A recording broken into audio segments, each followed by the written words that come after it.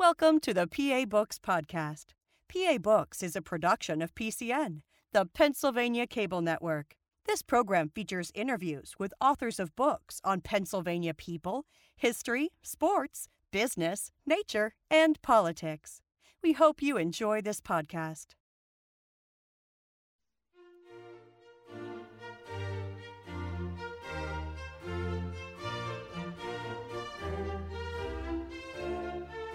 This week on PA Books, the author of High Society, Donald Spoto.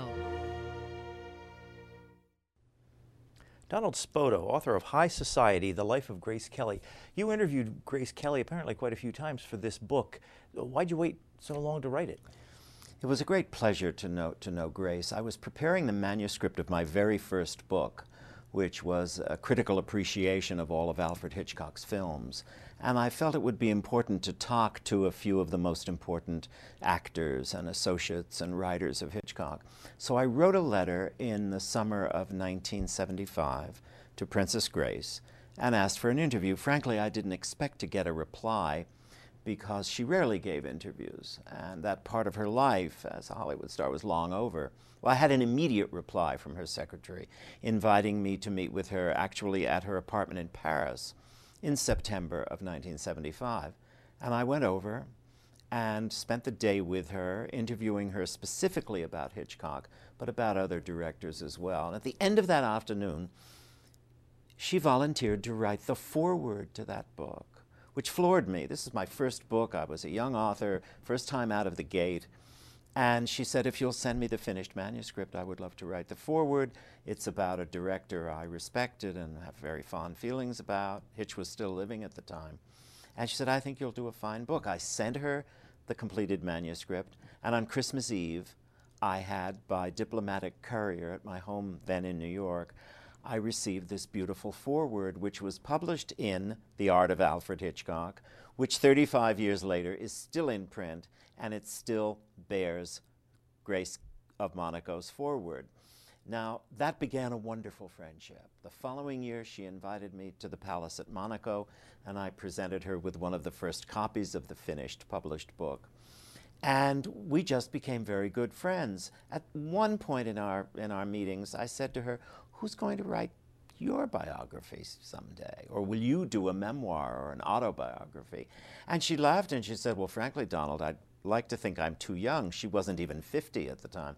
She said, I hope I'm going to have a long and productive life. She said, but I'll tell you what, you do it, but wait 25 years until after I'm gone. And she looked at me with a twinkle in her eye, and we both laughed because what that meant was it'll probably never get done. She'll live a long life. I'm only 12 years younger than she was. Well, as we know, fate intervened, and she left us at the age of 52 in 1982 in September.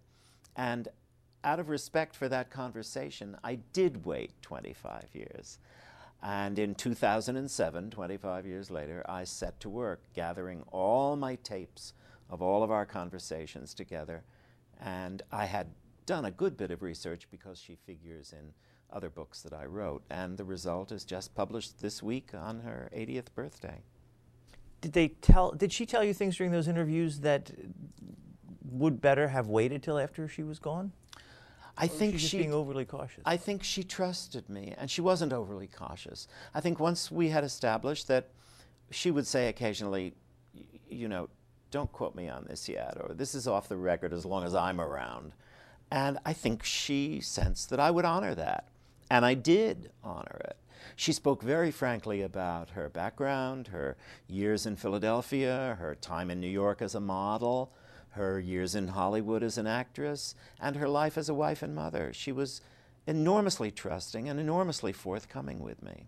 Was she like that with other people who were interviewing her? I don't know, because I didn't speak to other people to whom she granted interviews. She was, of course, very guarded with people.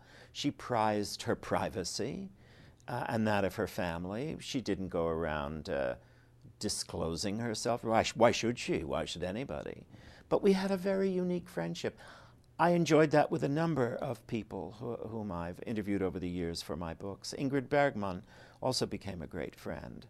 I don't want to sit here and drop names, but Sure, go ahead. The people I met and got to know, many of them befriended me and I them. So it became a very rich adjunct to my career. What was she like to sit down and spend a day with? Grace was just fun to be with. She was as interested in you as you would be in her. She had an interest in everything. She particularly liked writers and actors and dancers and painters and creative people. She had a delicious sense of humor, sometimes slightly risque, not shocking, but slightly risque. She was, in other words, as they say today, a real person. Did she have to be restrained or kind of play a role of princess? I never noticed anything role-playing about her. Of course, when I knew her, she had already been Princess of Monaco, this time by almost 20 years. And her children were, you know, grown and growing up. And she had no veneer of artifice about her. And it was easy to be with her. In 5 minutes, she put me at my ease, and we sat there, and she poured tea, and we munched cookies on that first day until twilight fell in Paris. And by the end of the afternoon, we were friends. And I only discovered years later, some of it during her lifetime, but a lot after, the enormous help she was to my career in recommending me to places around the world that had film festivals, would ask her for to be present for something, and she would say to them, as a scheduling conflict, I can't come, but you really should ask Donald Spoto to come and do this. He's the one who... And when I learned this later, I thought, how thoughtful of her, how generous, and she was a loyal friend. Why you? Well, that I don't know. You'll have to ask other people. I don't know. Now, you used the phrase Princess Grace of Monaco. For people who don't know, what is Monaco? Monaco is a principality nestled between France and Italy on the Riviera, and it's been an independent principality since the 13th century. It reverts to France if there's no legitimate heir, but that hasn't been a problem. And for many years, for a very, very long time, it was, in the words of Somerset Maugham, a sunny place for shady people. Notoriously corrupt, money laundering, international crime figures, all that kind of thing. When Grace married Regnier, it was in trouble. Together, they changed it. They made it attractive for ordinary tourists. Grace opened new clinics for children and for old people, a ballet company, theatrical companies. She revived the Monaco Opera. She made a difference, is what I'm saying. And today Monaco thrives, thanks to Grace and Regnier. How many people? What's the population? Well, the population is the population of a small city. The actual Monegasque citizens, it's about 30,000. But then there are people who come in from France and Italy to work there. So You say in the book that as she was princess, she would just walk around and go to restaurants and people could walk up to her on the streets? Absolutely. Grace insisted, and it took a while. Her first years as a princess were enormously difficult for her. Why? Well, she had left her country, her home, her family, her friends, her language, her career, and suddenly she was pitchforked into a very strange, unfamiliar place where the traditions of court were antique and in many places absurd, where Ladies all had to wear hats. Ladies all had to wear hats. The traditions of court, the courtiers and the palace staff were not remotely friendly to her. She would say, for example, oh, we're having a few friends in for dinner tomorrow night. I would like to have flowers here and flowers there. And the majordomo would say, we don't do that here. It took her about 5 years to be able then to say, from now on, that's what we do. So it was not a happy time. It was a very, very difficult adjustment. However, with the help of her husband, and also she had the great joy of having 2 children right in a row in 57, 58, and that was a great, great joy for her. She finally found her voice. And when she went out in the street, walking with the children in carriages, she just insisted. She would stop and say good morning to the shopkeepers, and she would take the children to the public beach. And by, I would say, 4 or 5 years, the people of Monaco had just fallen madly in love with her, as who did not, who knew her. What possessed her to give up a career as a Hollywood star, Academy Award winner, to go off and be a princess? It's really very simple. Grace hated Hollywood. She loathed everything about it. She never had a home there. She rented an apartment she used when she was making pictures, but as soon as the picture was over, she hastened back to New York City, that she considered her home, and Philadelphia, of course, because her family was always here. But after making 11 films in 4.5 years, and finding Hollywood a very depressing place, and always having as her prime goal, I want to be a wife and mother, she was introduced to Regnier quite accidentally, and this was the man of her dreams. And she, after, at the age of 26, she married him, and it so happened that titles came along with it, but she married him because she fell in love with him. It's that simple. Did she like being a princess? Well, most of the tasks and duties and demands of that life of a minor aristocratic royal, it's very tiresome, shaking hands and pretending to be interested in boring diplomats from all over the world. She was such a dutiful woman. She was so responsible that one never caught her boredom. And, in situations like that. So did she like being a princess? Let's put it this way. She felt great responsibility as Regnier's wife, and she never failed in living up to those responsibilities and duties. Her great pleasure was in being with family and friends and bringing friends over to Monaco and tending to her children. When she was a princess, did she come back and visit her Philadelphia family? Oh, Grace was a regular visitor to Philadelphia, absolutely. In fact, very shortly before her death, she was here in Philadelphia, receiving a tribute and hosting various charity events in early 1982. She never forgot or would let others forget her Philadelphia roots. She was really a daughter of Philadelphia, with everything that that involved from being born here in the autumn of 1929. She, of course, came from a very well-to-do family, but immediately she graduated from high school and went to New York to enroll in the American Academy of Dramatic Arts. She always wanted to be an actress. She refused ever again to rely on her wealthy family for so much as a nickel. Never. And I think she deserves high marks for that. How did her family get wealthy? Her family got wealthy before World War I in the construction business. Kelly for brickwork. Kelly for brickwork, precisely. And the Depression did not affect their financial standing at all. Will you tell me about her dad? Because she and her dad seem to have an interesting relationship from your book. Grace was the second of 3 girls, and there was also a boy in there. But John Kelly's great value for his children, as far as he was concerned, was to be an athlete. And Peggy, the oldest sister, was an athlete. Grace was not. Grace wanted to study dance and acting and read books, and Grace was also extremely nearsighted. She had to wear glasses in order to see anything more than a few 8 or 10 inches away. And so she didn't live up to Papa's expectations. As late as when she won her Academy Award, Best Actress of the Year, for her extraordinary, intense performance in The Country Girl, the local press here in Pennsylvania, and the national press as well, beat a hasty approach to the Kellys' door and said to Papa, "Well, you must be very, very proud of Grace, Academy Award-winning actress at the age of 24. And he said, "Yeah, we were rather surprised. We never expected anything good to come from her." So he wasn't exactly all charm. How did she get along with him? Did she Grace put up with made it work. She was such a loyal daughter. She made it work. She ignored the unpleasantness and tried to always speak well of her family. Late in his life, he begrudgingly had to develop respect for her, and that's the way the relationship went. I want to read this.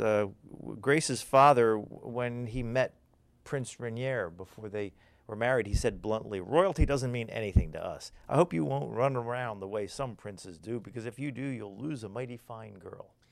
Yes, as I say, he wasn't all charming. I mean, imagine speaking this way to someone you've just met, you know, I mean.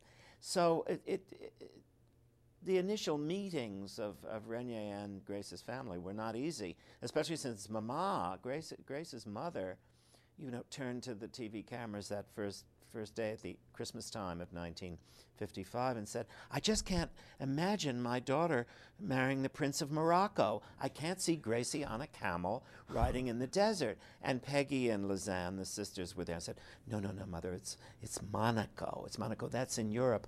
But still, she'd have to wear all those heavy clothes in the desert, and she just didn't get it for a while. Did Mom and Dad go to visit her in Monaco? Once They went occasionally. Mostly Grace came to visit them here. But they came over there. Of course, they were there for the wedding in April of 1956. But the Kellys did not like movie stars and movie actors. John Kelly felt that they were all depraved and immoral. This is interesting coming from a man who made a fine art out of serial infidelity. Now, we have not talked about her movies at all, so we probably ought to talk about that.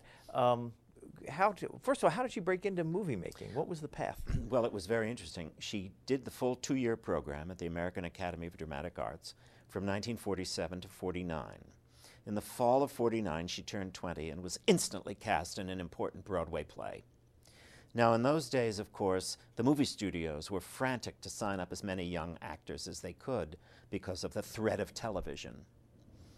And Grace, they wanted to offer her a contract, but she wouldn't take a contract. She wanted to be a stage actress. She did, however, take advantage of the offer to go to Hollywood for a short role in a single movie called 14 Hours at 20th Century Fox. She appears in it for 2 minutes. And she made the movie and hastened back to New York to pursue her stage career. As it happened, there wasn't a lot forthcoming, not because she wasn't talented, but there just wasn't a lot that was right for her. She was, however, constantly busy doing live television dramas. She did no fewer than 36 live television plays. And many of these have been preserved. They're available at the Paley Center, formerly the Museum of Broadcasting, in New York and Los Angeles, and several of them have been released on DVD. And she is simply astonishing. That was noticed by Hollywood as well, and along came her agent with an offer from Stanley Kramer, the producer, and all of a sudden she was cast in a Western with Gary Cooper, which of course became High Noon. And that really catapulted Grace into the limelight. Following that, she was given a chance to work for the legendary John Ford with a leading man, Clark Gable, and they were off to Africa to film Mogambo.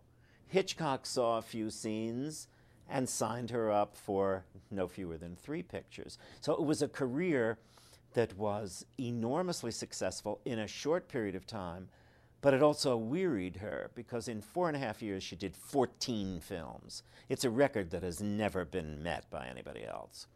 As I say, in Mogambo, she was nominated for Best Supporting Actress, and she was then nominated and won Best Actress of the Year for The Country Girl. Although she was under contract to Metro-Goldwyn-Mayer, she did only 4 films for them. They kept saying, "We don't know what to do with Grace Kelly. How do you cast her? Well, she's pretty, but what are we going to do with her?" So they loaned her out to other studios, making a fortune in the process.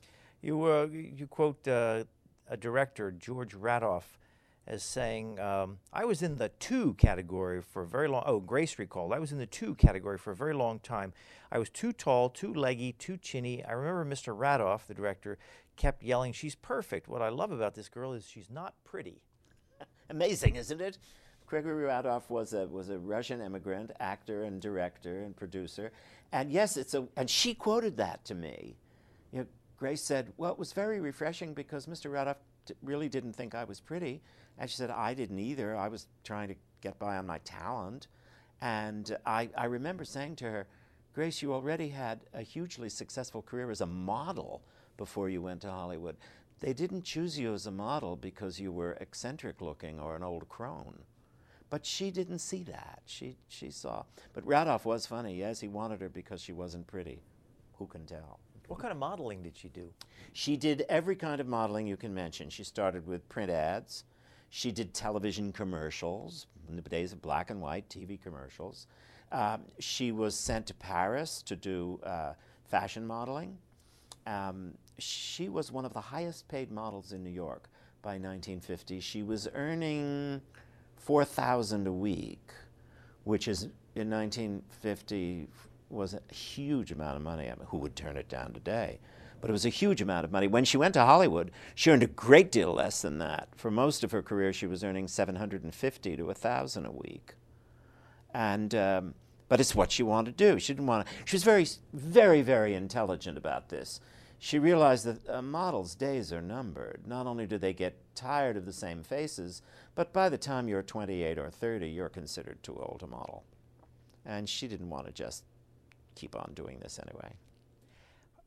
Her life sounds too good to be true. I mean, it sounds like a charmed life. Growing up rich, going off to being a successful model and actress. What did she have? Did she have connections? Did she know people? What She had no connections through her family at all. And in fact, it was anything but a charmed life. Grace said to me one day, and I use it as a full-page epigraph right up front in my book, "The idea of my life as a fairy tale is itself a fairy tale." Let's start with her childhood and effective rejection by her father, who favored the others. And of course the boy, John Jr., Jack Kelly, was the apple of his father's eye and got ruined by his father's eye because he could never do well enough in the international sport of sculling, you know, rowing, although they were both Olympic medalists. So her early years were indifferent. Her years in Hollywood were, for the most part, happy and successful, but she hated the place. As she said to me, I saw only alcoholics and people with breakdown, people afraid they wouldn't have success and afraid they'd lose it if they got it. She said it was a dysfunctional society, and I didn't want to make my home and my career there. In addition to that, being absolutely beautiful, fun-loving, she fell in love frequently. But each of these relationships, not that there were dozens, they were not contrary to unscrupulous writers, they were disappointing. She found actors and young American men immature and disappointing. And when they didn't drink too much, two of her suitors were confirmed alcoholics, and she found out in short order that love wasn't about to reform them. She was always essentially attracted to older, more clever, more experienced, well-educated European men like Jean-Pierre Aumont, the actor, and of course the great Oleg Cassini, the designer. They were engaged for a year. But when it became clear that he didn't intend to give up his other girlfriends after they were married, that cooled her passion. So, and then she married, and as I mentioned before, those early years in Monaco were not easy. After the birth of her first two children, she suffered a series of miscarriages that pitched her into a dark and grim depression each time. So it wasn't a charmed life. It wasn't. And she also had, as she and I discussed, and I elaborate this throughout the book, she had that sense of, shall we call it, a dark Irish Catholic sensibility. She suspected the world. She had trouble with the world. She relied on God, but she was very cautious about the world. And that gave her life, of course, a great gravity and a great grounding and focus. Grace never spoke about it casually and never made an extravaganza about it. But she was a very devout woman. She was, religiously, she was a very devout woman. She took her faith very seriously. Was she happy when in the end as princess? Are we? I mean, happiness, I think, is a mood that shifts with the weather and the day. I think that, in fact, she was asked that herself in a long interview with Playboy magazine in the early 70s it was. And they said, "Are you happy?" And she said, "Happy?" She said, I think I'm grateful for having the opportunity to do the work I do and for having my children and my husband. But the older you get, I think if you're living appropriately and seriously, there's a certain serenity that helps to ground you rather than the mood of always looking to be made happy. Grace never looked to material goods or material security for happiness. She had always had that and realized that a true life is based on something else. I have to ask you about a movie that she made late in life that has never been seen by anybody. Can you, what is it? Yes, indeed.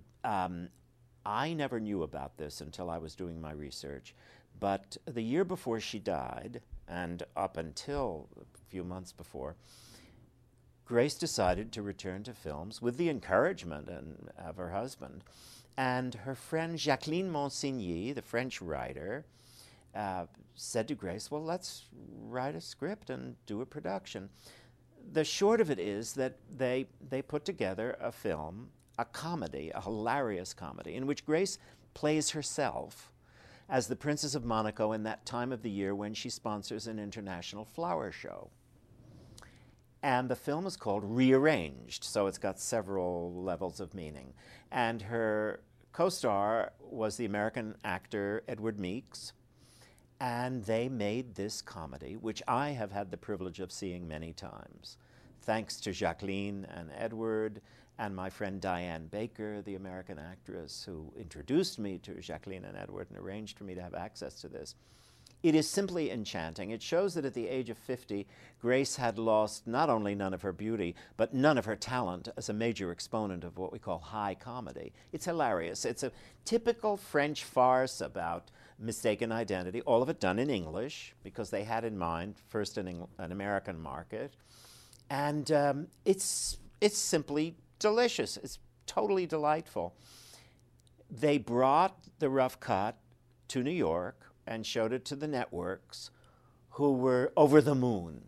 And they said, if you add 3 or 4 minutes to this, when we add commercials, we'll have an hour-long special, and it will sweep the country. Well, they were thrilled.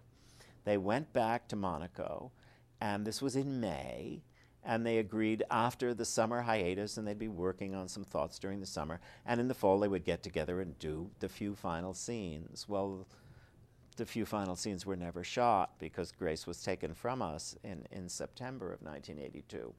However, in its present form, it certainly is viewable. It has a beginning, a middle, and end, and the few scenes they wanted to do, it can do without. However, when she died, Prince Rainier was so devastated by this, he was so pitched into grief, that he put the master negative in the archives down in the basement of Monaco, and there it sits. Now, of course, Rainier died several years ago, and the children have been approached.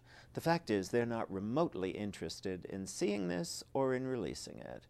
Their attitude is, yeah, well, we've heard enough about Mother. So there it sits, and we'll probably never see it, and I think it's a darn shame. How did you manage to see it? I saw it through the good offices of the woman who wrote and produced it, who has a cassette. And I've seen it several times in California and in Paris.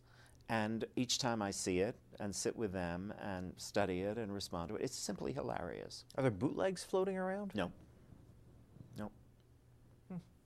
Well, we should talk about other movies of hers that people can see. You mentioned High Noon.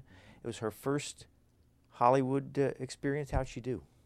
Well, Grace said to me, it was actually her second after those few scenes in the thriller 14 Hours, and then she found herself Gary Cooper's leading lady. How did she do?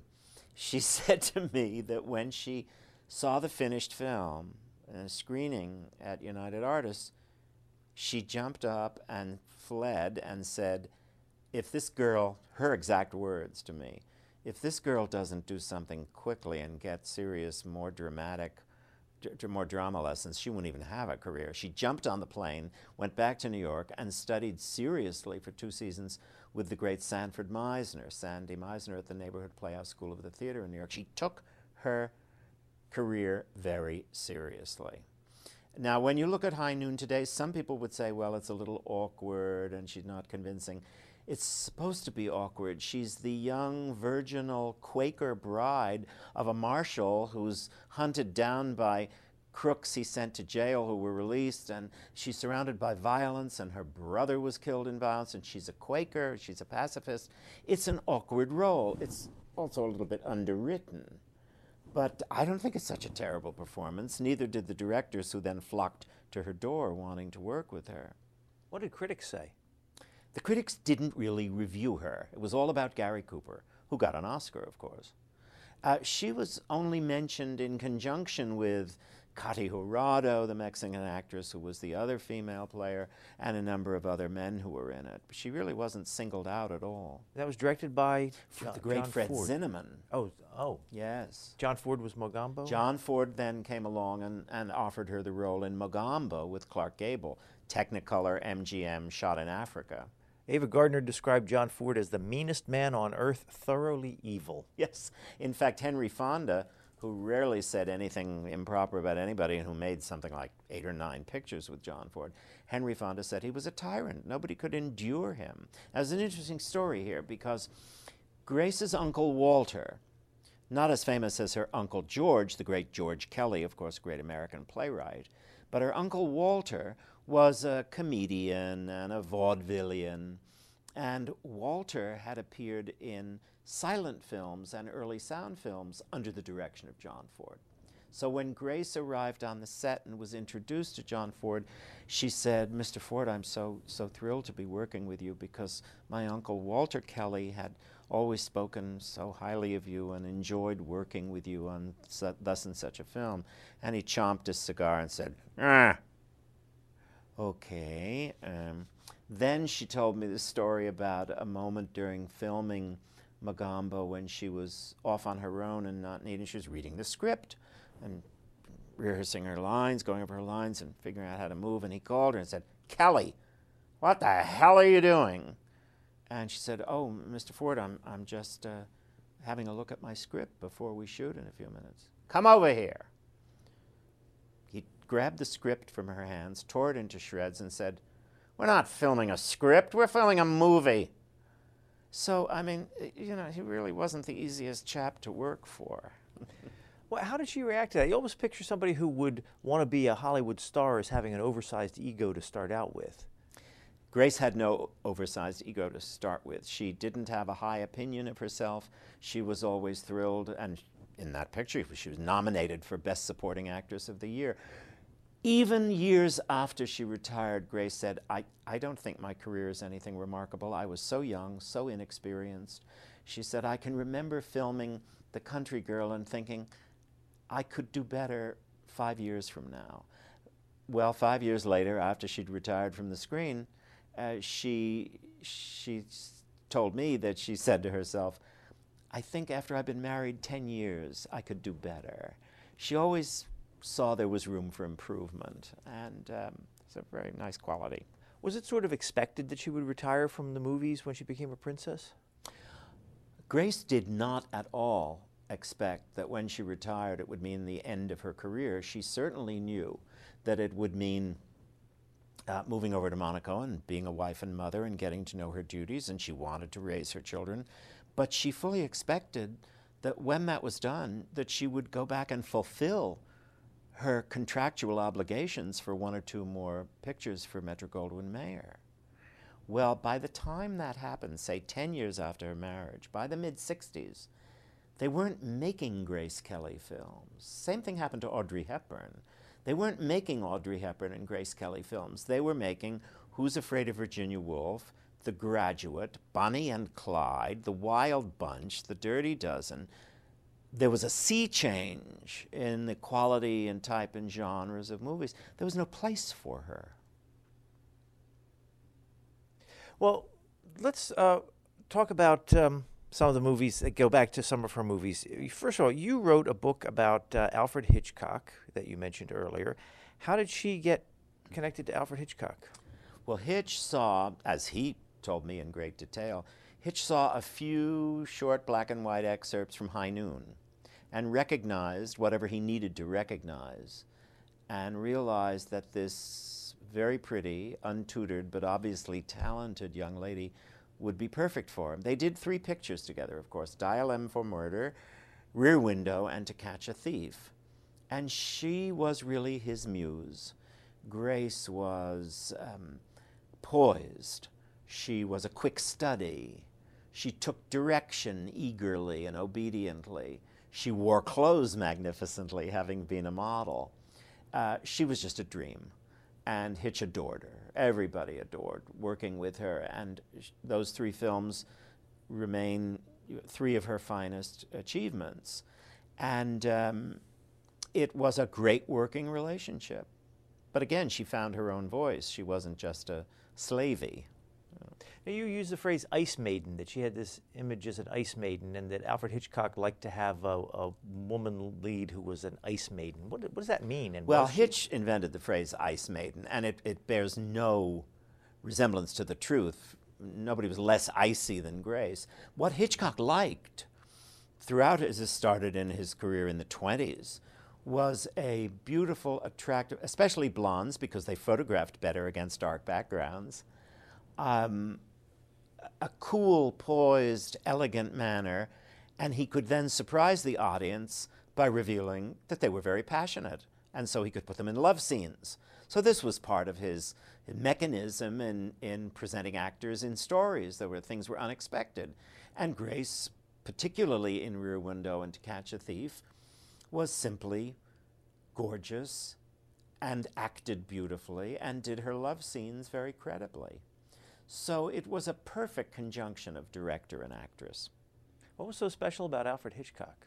Well, Hitchcock, in my estimation, I've written 3 books about him.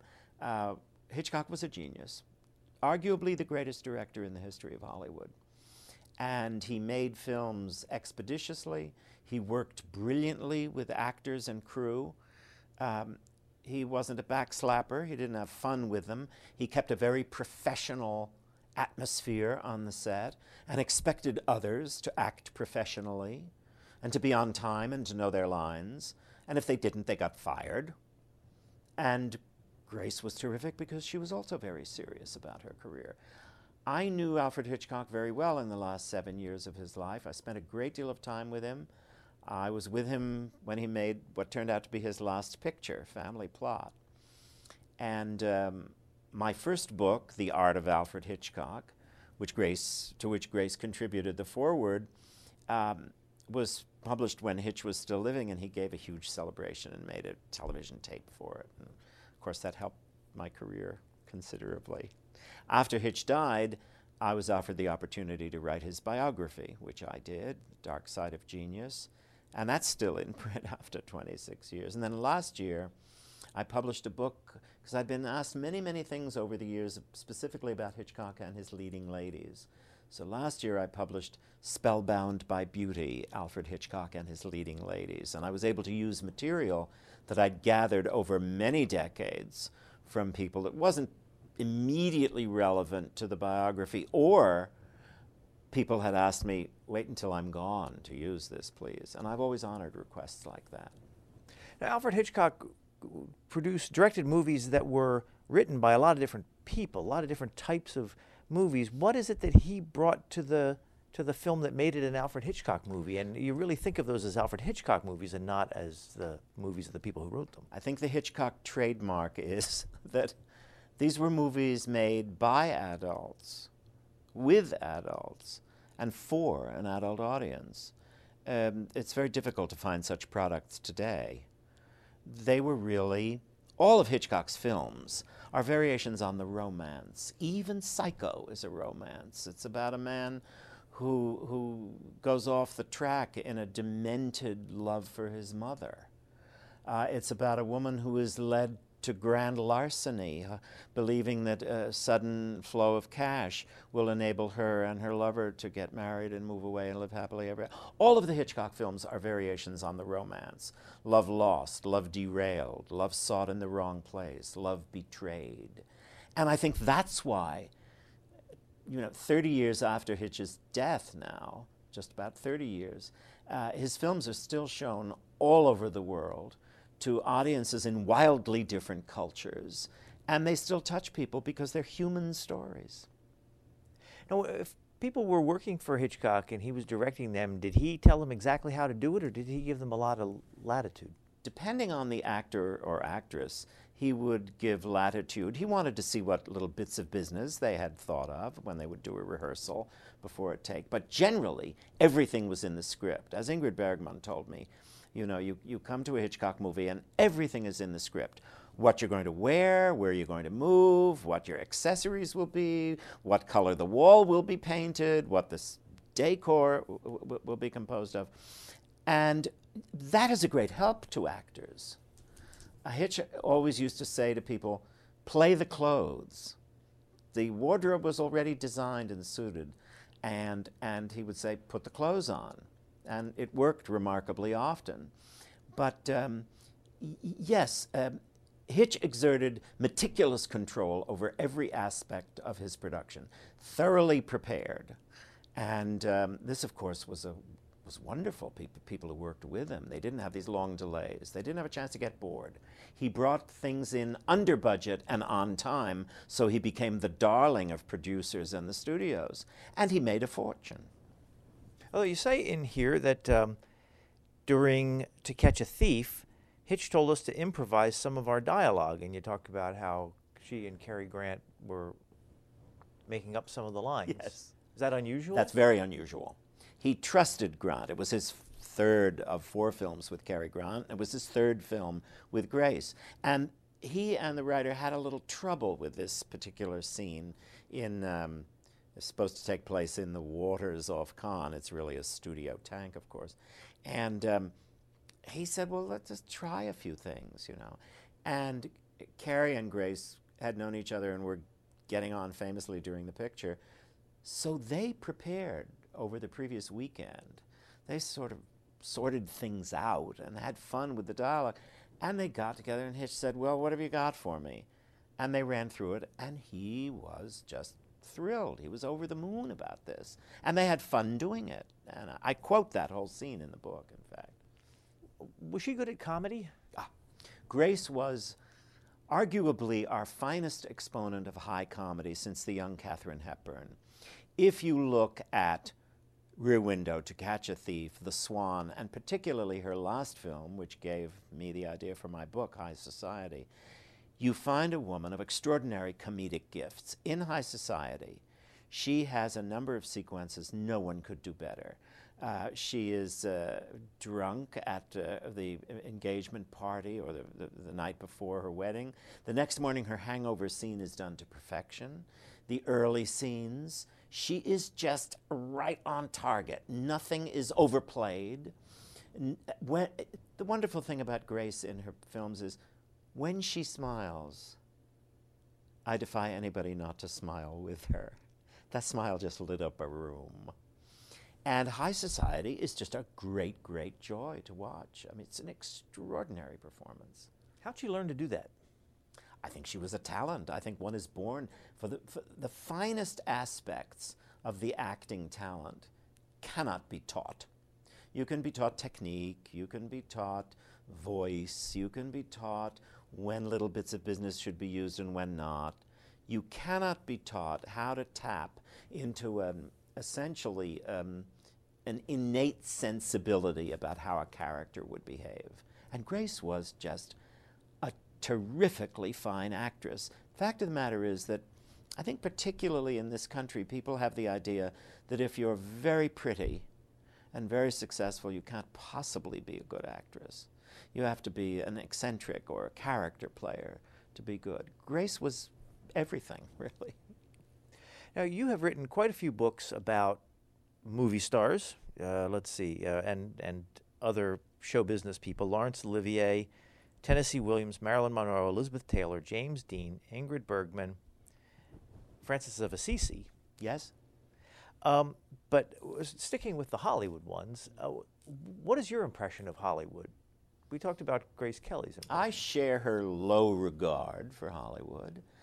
Even in its golden age, when it produced accidentally a number of fine products, it's never had a high regard for people. It uses people, it chews them and spits them out. It's a place where the greatest value is blind greed and ambition. It exploits people's neuroses, And I think it takes a very special kind of moral courage for people to survive Hollywood.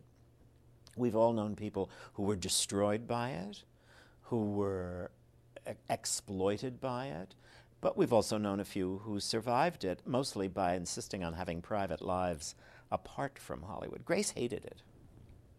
What's the attraction to you that would make you want to write so many books about it? I'm really interested in creative people. And I'm interested in how really gifted creative people interact with a larger world.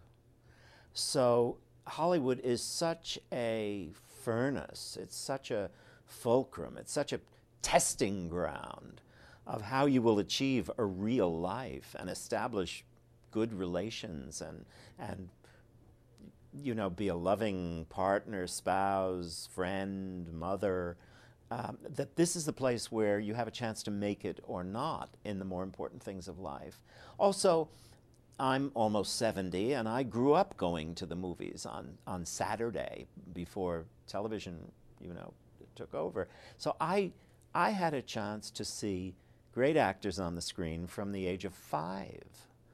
And you can imagine then when I became a university professor and took my doctorate and taught university for many years before I became a writer. And it gave me a certain respect for serious research.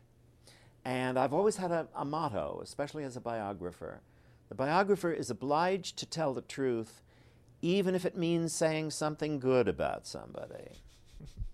And I have found remarkably often that that's not true, that many people, if they don't see dirt, will make mud for the sake of a quick buck. And my conscience couldn't stand that sort of thing.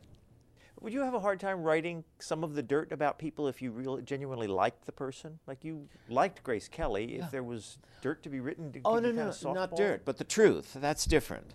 I never fudge on the truth, and I know that subjects about whom I've written, Grace included, would have hated that, any whitewashing of anything. But I do believe there's a context for everything in life. And the biographer has to assess conduct, not judge it, but assess it. Now, what do I mean by that? I mean that, for example, were people good friends? Did they kick the cat? Were they honorable in their relationships? Did they develop ideals and try to live by them? This is what makes for a good and reasonable life. And that's what's worth exploring. I don't think you have to provide a laundry list of everything they ate at every meal and how often they went out to eat and how often. I mean, this is just plain boring. As Chekhov said, we need to know more about the subject than we tell. Today's readers seem to be rather obsessed with sex. I think everybody has the idea that everybody else is having more and better sex, and they want to find out about this relative to famous people. Well, I don't fudge on the truth, but I will not make things up. And I found that in this regard, I'm one of a few writers. Things are taken for granted that you invent sexual affairs to spice up the book. I don't know how they can live with themselves for doing that. If I cannot corroborate that by people who knew them, to whom they spoke, that it's well established, you don't put it down. I'm not sure that sex tells us very much about a life anyway, unless it's pathological or criminal. Have you gotten negative reactions from any of the subjects you've written about? Well, I don't write about living people because the story isn't over. I made an exception in one case, my biography of Elizabeth Taylor, published in 1995, because it really focused on her life through her career, and her career was over. But other than that, I don't write about living people. There's no the end yet. So frankly, I've never had negative reactions from survivors, friends, or family. I will say that some of the press in certain places I've taken hits from. Most recently, the book on Grace, with a few wonderful exceptions, the English critics didn't like it, and they all expressed the same reason. We cannot take seriously or believe a book in which the author likes the subject. Excuse me, I think that tells us something so profoundly mean-spirited and ugly about the culture. I mean, I don't know why one would devote time and talent to writing about someone for whom you have contempt. I've got to be moved by someone's achievement, their legacy, or their life in order to be drawn to celebrating them in however many pages. I guess that's why I could never undertake the life of a tyrant or a dictator or even a politician. It's not my gift to write about sports figures or scientists or people in politics. My interest is the creative life. And also, trained as a theologian, I've written books about Jesus of Nazareth and Joan of Arc and Francis of Assisi, and I wrote a book on prayer. So these are the things that feed me that I hope will nourish readers as well. Where were you trained as a theologian? I took my PhD at Fordham University in New York in 1970, and I concentrated in what we call theological literature. I took a degree in Scripture. I wasn't a clergyman, never intended to be a clergyman, but I had the languages. I had the Hebrew and the Greek, and what has interested me in that regard is how do we humans use language to talk about what can't be talked about? The literary nature of expressing a transcendent experience. And that was terrifically important for me, and always has been. It is to this day. And yeah, it's been a wonderful balance in my career. What did you want to be if you didn't want to be a clergyman? A teacher, university teacher. And where did you teach? Well, my first 2 years, I taught high school for 4 years while I was getting my PhD. And then I taught at Fairfield University in Connecticut from 1966 to 68. And then I was, my happiest teaching years, I was the chair of the theology department at the College of New Rochelle, a 100-year-old women's college in the suburbs of New York. And then I taught at the New School in New York. When I moved to California, I taught at the University of Southern California. And then, as my fourth book became very successful, I was able to devote myself full-time to writing. And teaching had changed, not entirely for the better. So it's been a wonderful career. And you now live in Denmark. I live in Denmark. Why? Yes. Why not? It's a great society.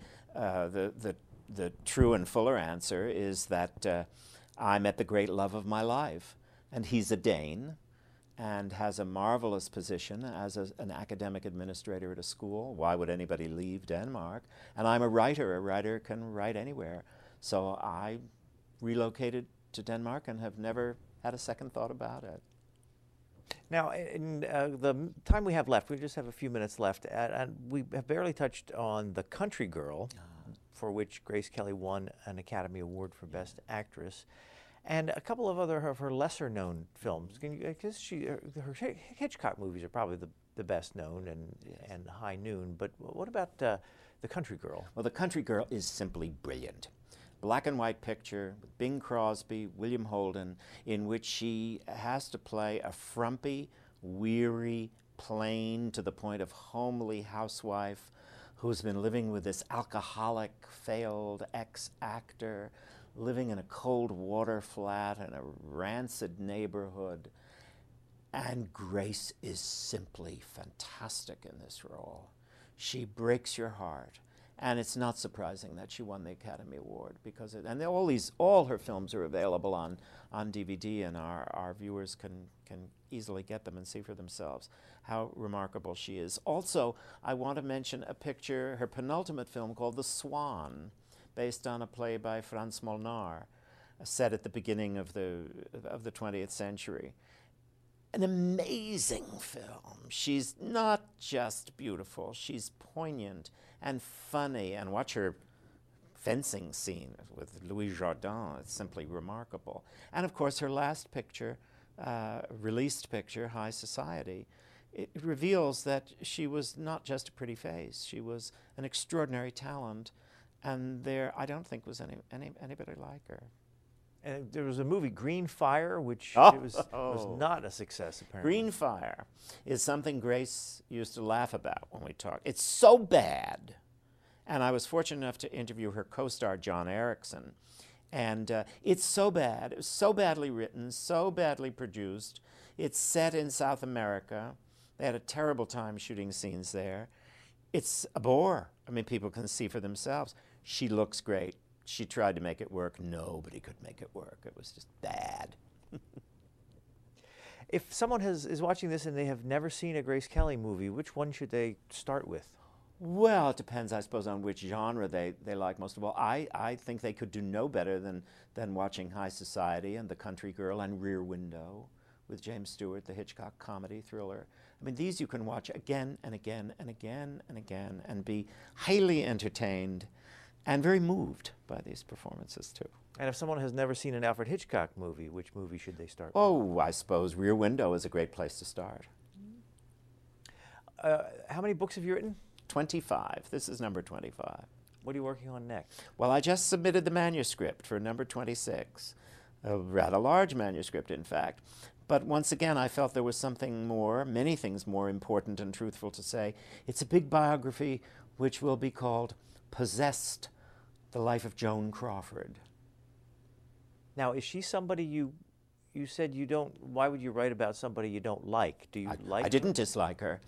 When I was 11 years old, I saw her film Sudden Fear, and I wrote a letter. I was a brazen little kid. I used to write letters to Walt Disney and Loretta Young, and I wrote a letter to Joan Crawford, and I said how much I liked her picture, and my mother said to me, "Don't expect a reply."